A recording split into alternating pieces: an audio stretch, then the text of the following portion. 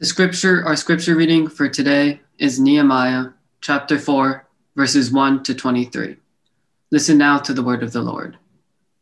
Now when Sanballat heard that we were rebuilding the wall, he was angry and greatly enraged, and he jeered at the Jews. And he said in the presence of his brothers and of the army of Samaria, "What are these feeble Jews doing? Will they restore it for themselves? Will they sacrifice? Will they finish up in a day? Will they revive the stones out of the heaps of rubbish and burn ones at that?"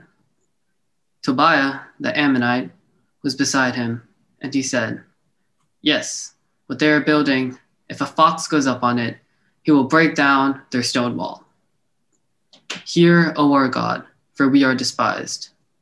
Turn back their taunt on their own heads, and give them up to be plundered in a land where they are captives.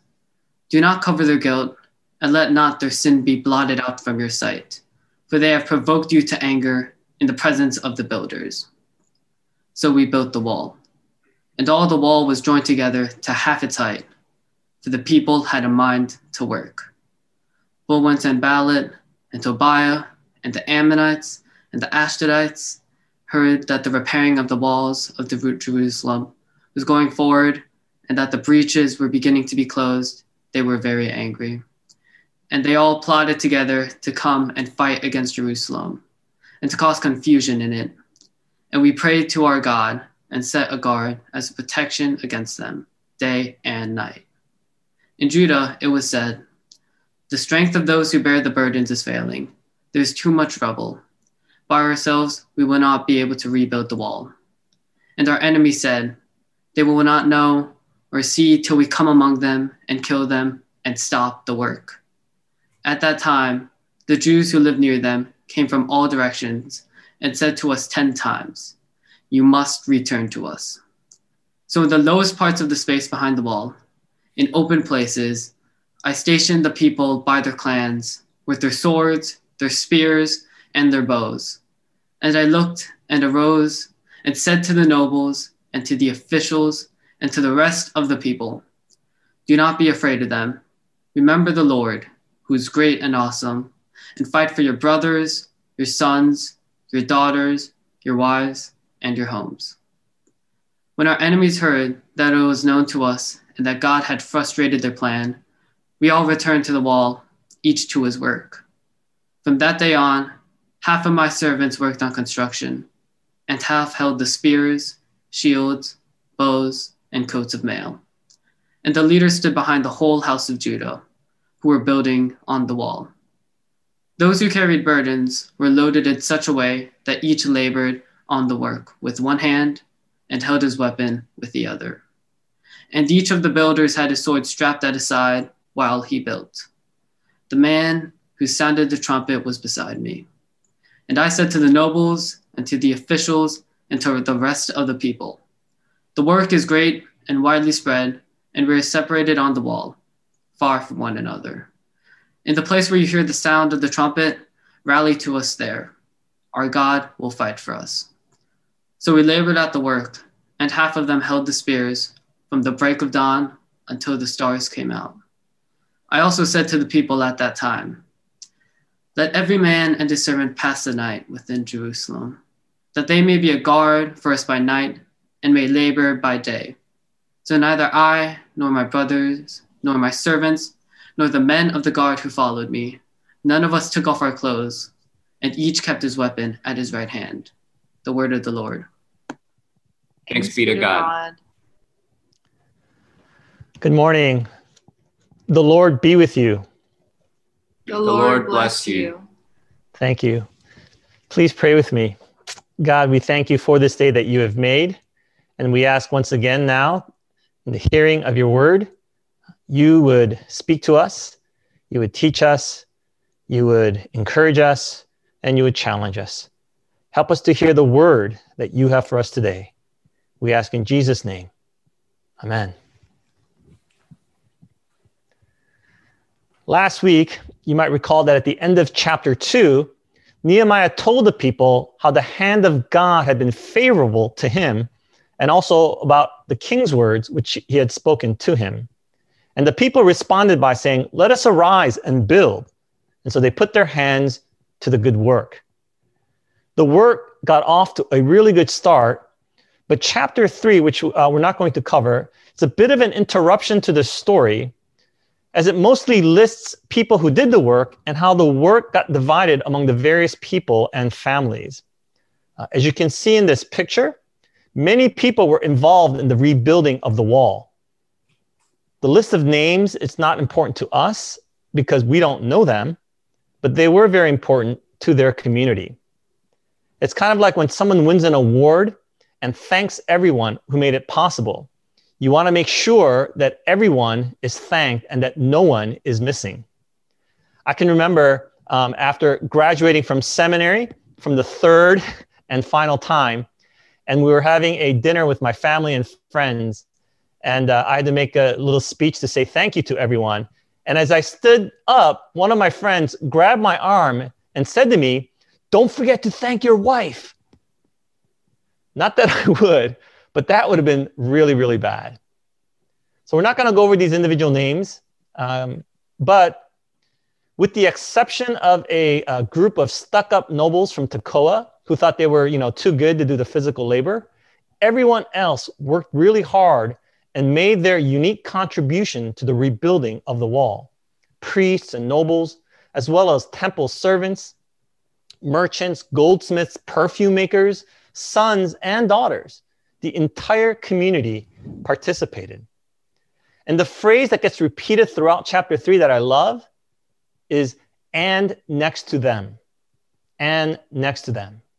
The people stood next to one another, each taking responsibility for a section of the wall. And next to them was their neighbor working on the next section. It's a beautiful picture of a congregation working together. Norm led us in prayer, and next to him was Una and Addison responding on behalf of the congregation. And next to them was Sam and his family leading us in praise. And next to him was Pastor Dohi preaching the good news. And next to her was Ryan reading the Word of God. Each has their unique contribution to make. The entire community is needed. Now, as you heard, as chapter 4 opens, it picks up where chapter 2 ended. When Sanballat the Horonite and Tobiah the Ammonite official and Geshem the Arab heard it, they mocked us and despised us and said, "What is this thing that you are doing? Are you rebelling against the king?" Charges of sedition were initially leveled against Nehemiah. And then this is followed, as you just heard, by a series of angry insults hurled by Sanballat and backed by the Sumerian army. This is ancient trash talking. What are these feeble Jews doing? And so on. Today, someone might say, "Is this guy for real?" Then Tobiah, the Ammonite, doing his best impression of a hype man, adds, "Even what they're building, if a fox should jump on it, he would break their stone wall down." They all try to discourage and demoralize the workers with taunts and insults, belittling their efforts, challenging their abilities, and undermining their confidence. But when Sanballat and the others see that their insults are not slowing down the work on the wall, they get even more angry and escalate their attacks with a threat of violence. All of them conspire together to come and fight against Jerusalem and to cause a disturbance in it. And then when that doesn't work, they escalate even further with plans of a secret and murderous attack. Our enemies said, "They will not know or see until we come among them, kill them, and put a stop to the work." Unfortunately, all of this probably sounds too familiar to you. Nehemiah's legitimate authority as the new governor of Judah is being challenged by regional rulers and riotous mobs. First, with false charges of sedition and the spreading of false information. Then by angry insults, which get amplified by others with vested interests. And then by angrier threats of violence. And then by plans for secretive, murderous violence. Sanballat and his allies, facing the potential loss of their power, resorted to a series of actions quickly escalating from verbal assaults to plans of violence. What's happening in our world today is nothing new. There will always be challenges to the work of rebuilding by the people of God. What we learn in today's reading is how Nehemiah responded to that. And perhaps there are two consistent actions that he took that we can emulate. First, Nehemiah prayed. He prayed. We saw in chapter 1 that upon hearing the news of the destruction of the walls, he prayed and fasted for 4 months. During that time, he was able to strengthen his own resolve and to make plans for the rebuilding of the broken walls. Then in chapter 2, in the middle of his conversation with the king, in that intense moment when everything hung in the balance, he shot up a quick prayer between questions. When I was in college, we used to call these arrow prayers, a quick prayer that you would shoot up to God, like right before a test that you had to take that you hadn't studied for. Lord, show me grace and help me to pass this test. By your grace, not by my works. Right now, I know that many of you are just bone-crushingly weary from the extended time of quarantining. Some of you are working crazy hours, and between work and taking care of your families at home, you're totally exhausted, and you just don't have the time or the bandwidth for these kinds of long prayers.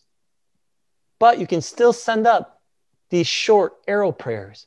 When you're faced with a tough decision or a difficult person, take a moment in the middle of the day, in the middle of that conversation, and offer up a quick prayer. Lord, help me to get through the day in this moment with grace. Now, as you heard in chapter 4, when Nehemiah is ridiculed by his enemies, he once again prays.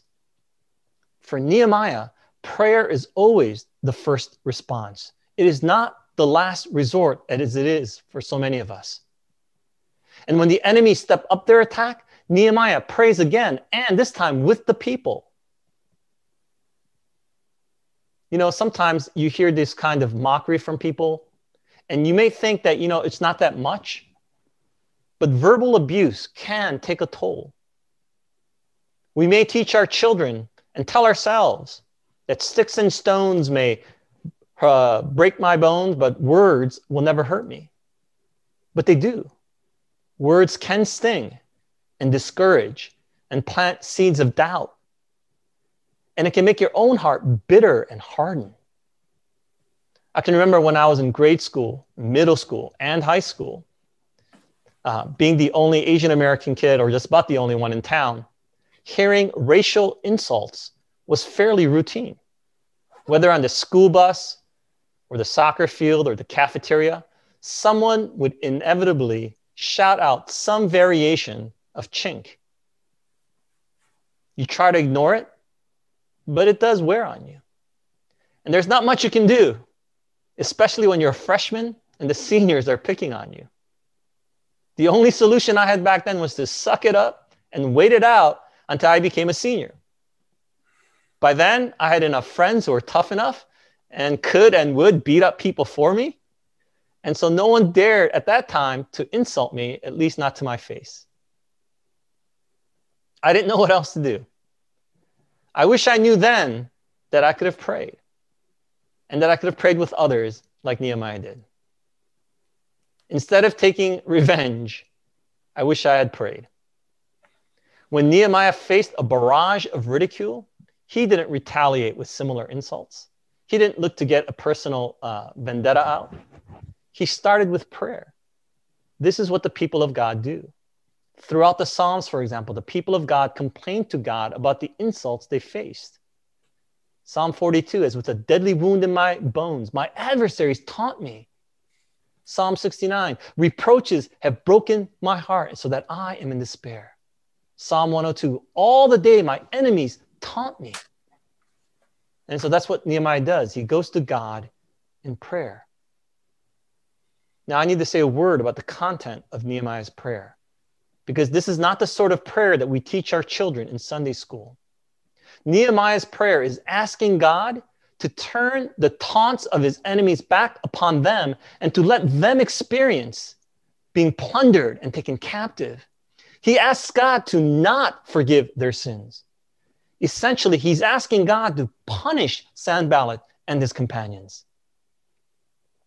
I don't know about you, but I'm not entirely comfortable with this sort of prayer. Should we ask for the destruction of our enemies? Didn't Jesus say that we should turn the other cheek and pray for those who persecute us? Sadly, I suspect that these days, many Christians on the opposite sides of the political aisle have been praying this sort of prayer, thinking that the other side is opposing the work of God. We need to be very careful how we apply this sort of prayer. First of all, it is a prayer that is made by a people that are oppressed and despised.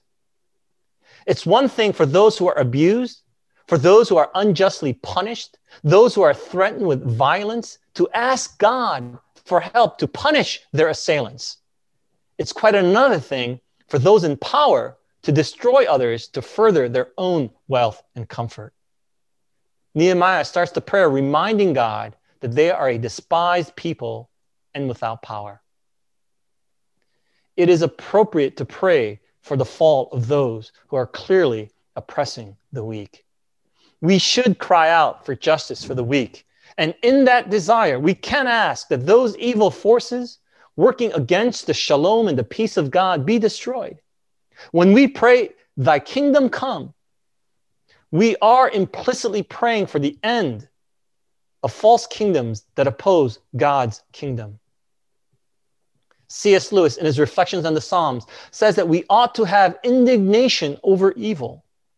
In considering those whose prayers cursed others, he says this: "For if we look at their railings, we find they are usually angry, not simply because these things have been done to them, but because these things are manifestly wrong, are hateful to God as well as to the victim." God is angered by injustice, and we should also desire wrongs be righted. The danger, however, is that we too easily conflate God's patient righteousness with our angry self-righteousness. God will not answer our desires for vengeance. In fact, all this hatred, all this violence, all this sin will not be answered by the destruction of our perceived enemies in response to our prayers, but rather, God will turn those prayers and will respond to them with the cross. Nehemiah's prayer does not teach us to seek revenge. Rather, I think it tells us that we can go to God with whatever is on our hearts. You can complain. You can ask for vengeance. You don't have to soften all of your words. It doesn't mean that God will answer those prayers, but you can pray them. That's what you do in a good relationship. In the best relationships, you don't have to walk on eggshells, worried that a misspoken word might trigger another misunderstanding that will spiral to further separation and arguments. In the context of a loving, trusting relationship, you can speak freely. You can speak all that is on your heart. I know, for example, that I can say things around my wife and my kids that I would not say during a sermon. I know that when I'm at home, that if I misspeak or say something that's just plain wrong, my family will call me out on it and more often than not, just laugh at me. The relationship is not fragile, and I can trust that they will absorb whatever or mostly whatever I have to say. Prayer ought to be like that too. You don't always have to carefully craft every word and thought as you come before God. Of course, there are times to write out carefully written prayers when you're leading worship, for example.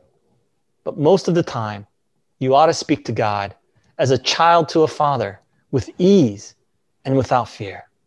You can speak all that is in your heart and trust that God will absorb your words as a wise and loving father. So first, Nehemiah prayed. And then the other thing that he did was he worked. He prayed and he worked.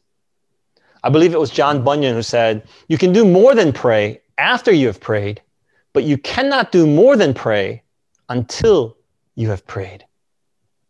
It starts with prayer. And quite a few people have attributed this quote, pray as if all depended on God and work as if all depended on you. Prayer and work go hand in hand. They go together. They cannot be separated. Perhaps the best way to remember this is it's a rhyming phrase in Latin, ora et labora, pray and work. Ora et labora. I was going to say it with an Italian accent, but it doesn't sound quite right. This is what Nehemiah did.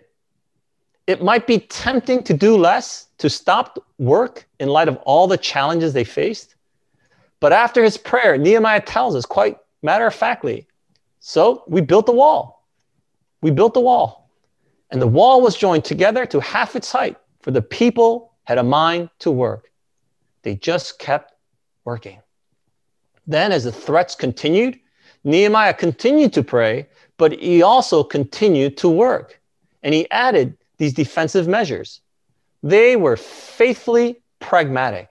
We prayed to our God and set a guard as a protection against them day and night. The second half of the chapter, as you heard, is a series of threats and the defensive measures, countermeasures that Nehemiah puts in place. As the threats evolved, so did his plans. And Nehemiah himself never put on pajamas, but slept in his clothes with the sword by his side so that he would always be ready at any given moment to defend the people. Nehemiah and the people were multitasking, juggling work and home life, watching out for dangers, rebuilding the wall, refuting the lies and misinformation about what they were doing, worried for their families, working overtime, and not getting a lot of sleep. Does that sound a lot like your life right now? It was hard, but they kept up the work of rebuilding for each other and for God.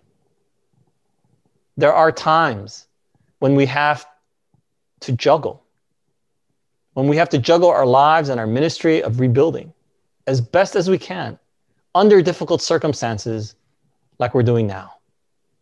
You cannot expect to do the ministry of rebuilding when everything has been settled and everything has returned to normal and you have all the free time in the world, because that day will never come.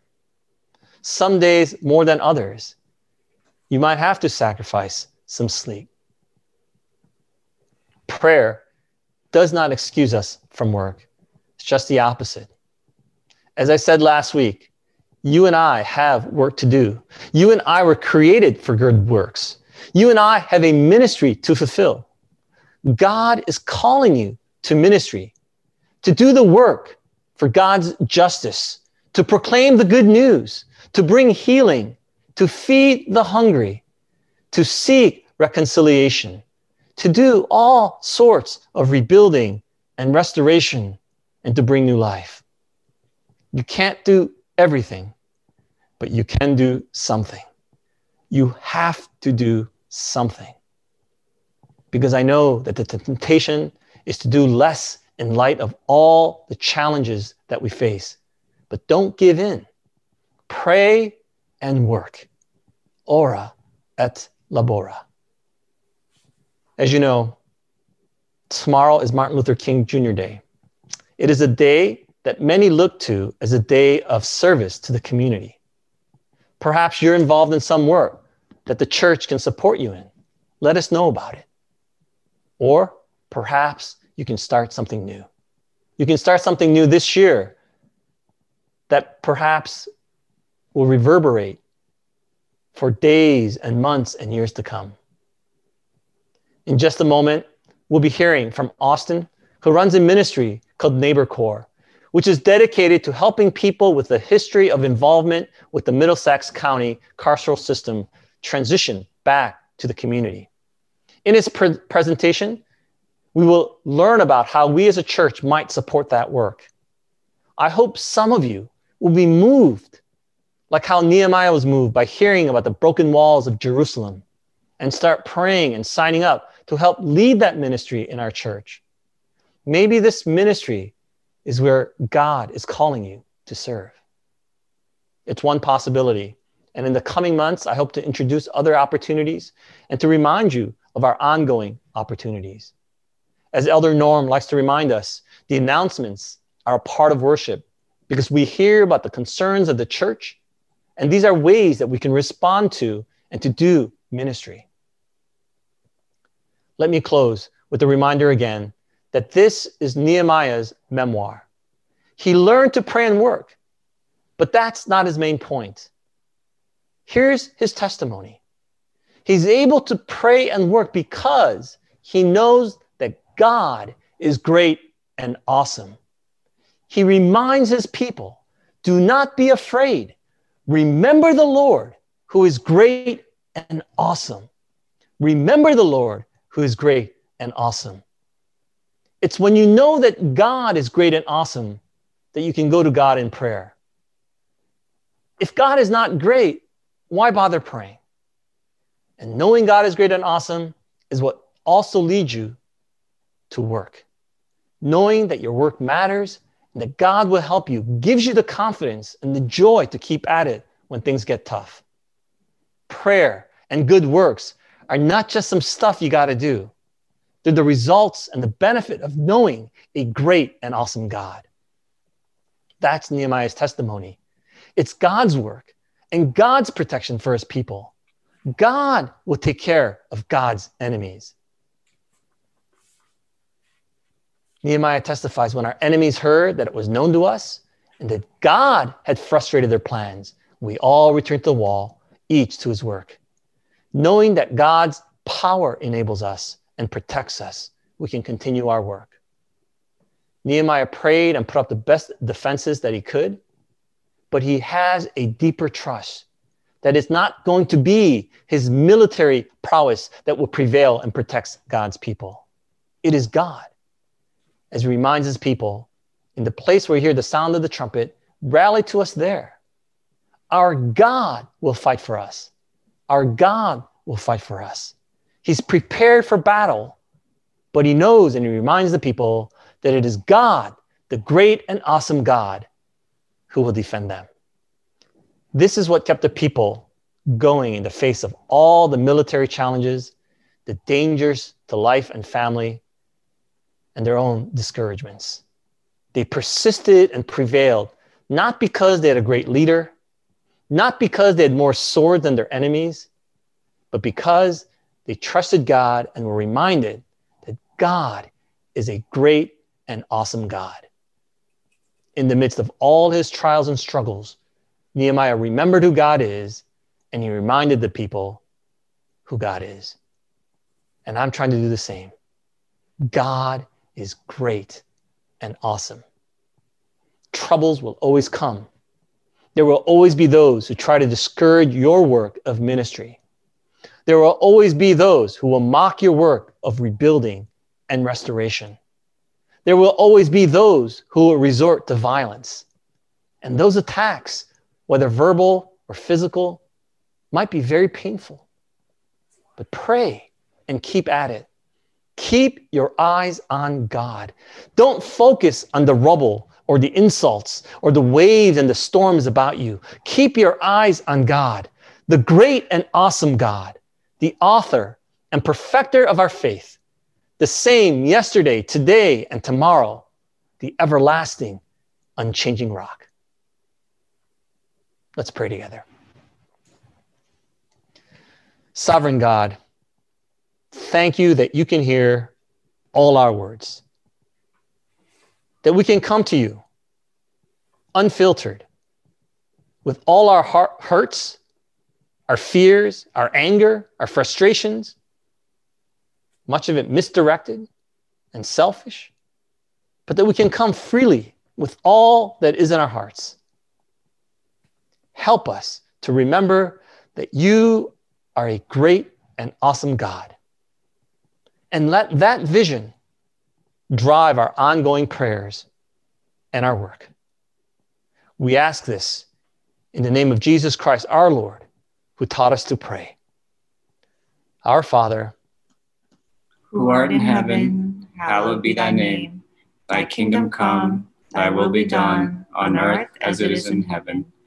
Give us this day our daily bread, and forgive us our debts as we forgive our debtors. And lead us not into temptation, but deliver us from evil. For thine is the kingdom, the power, and the glory forever. Amen.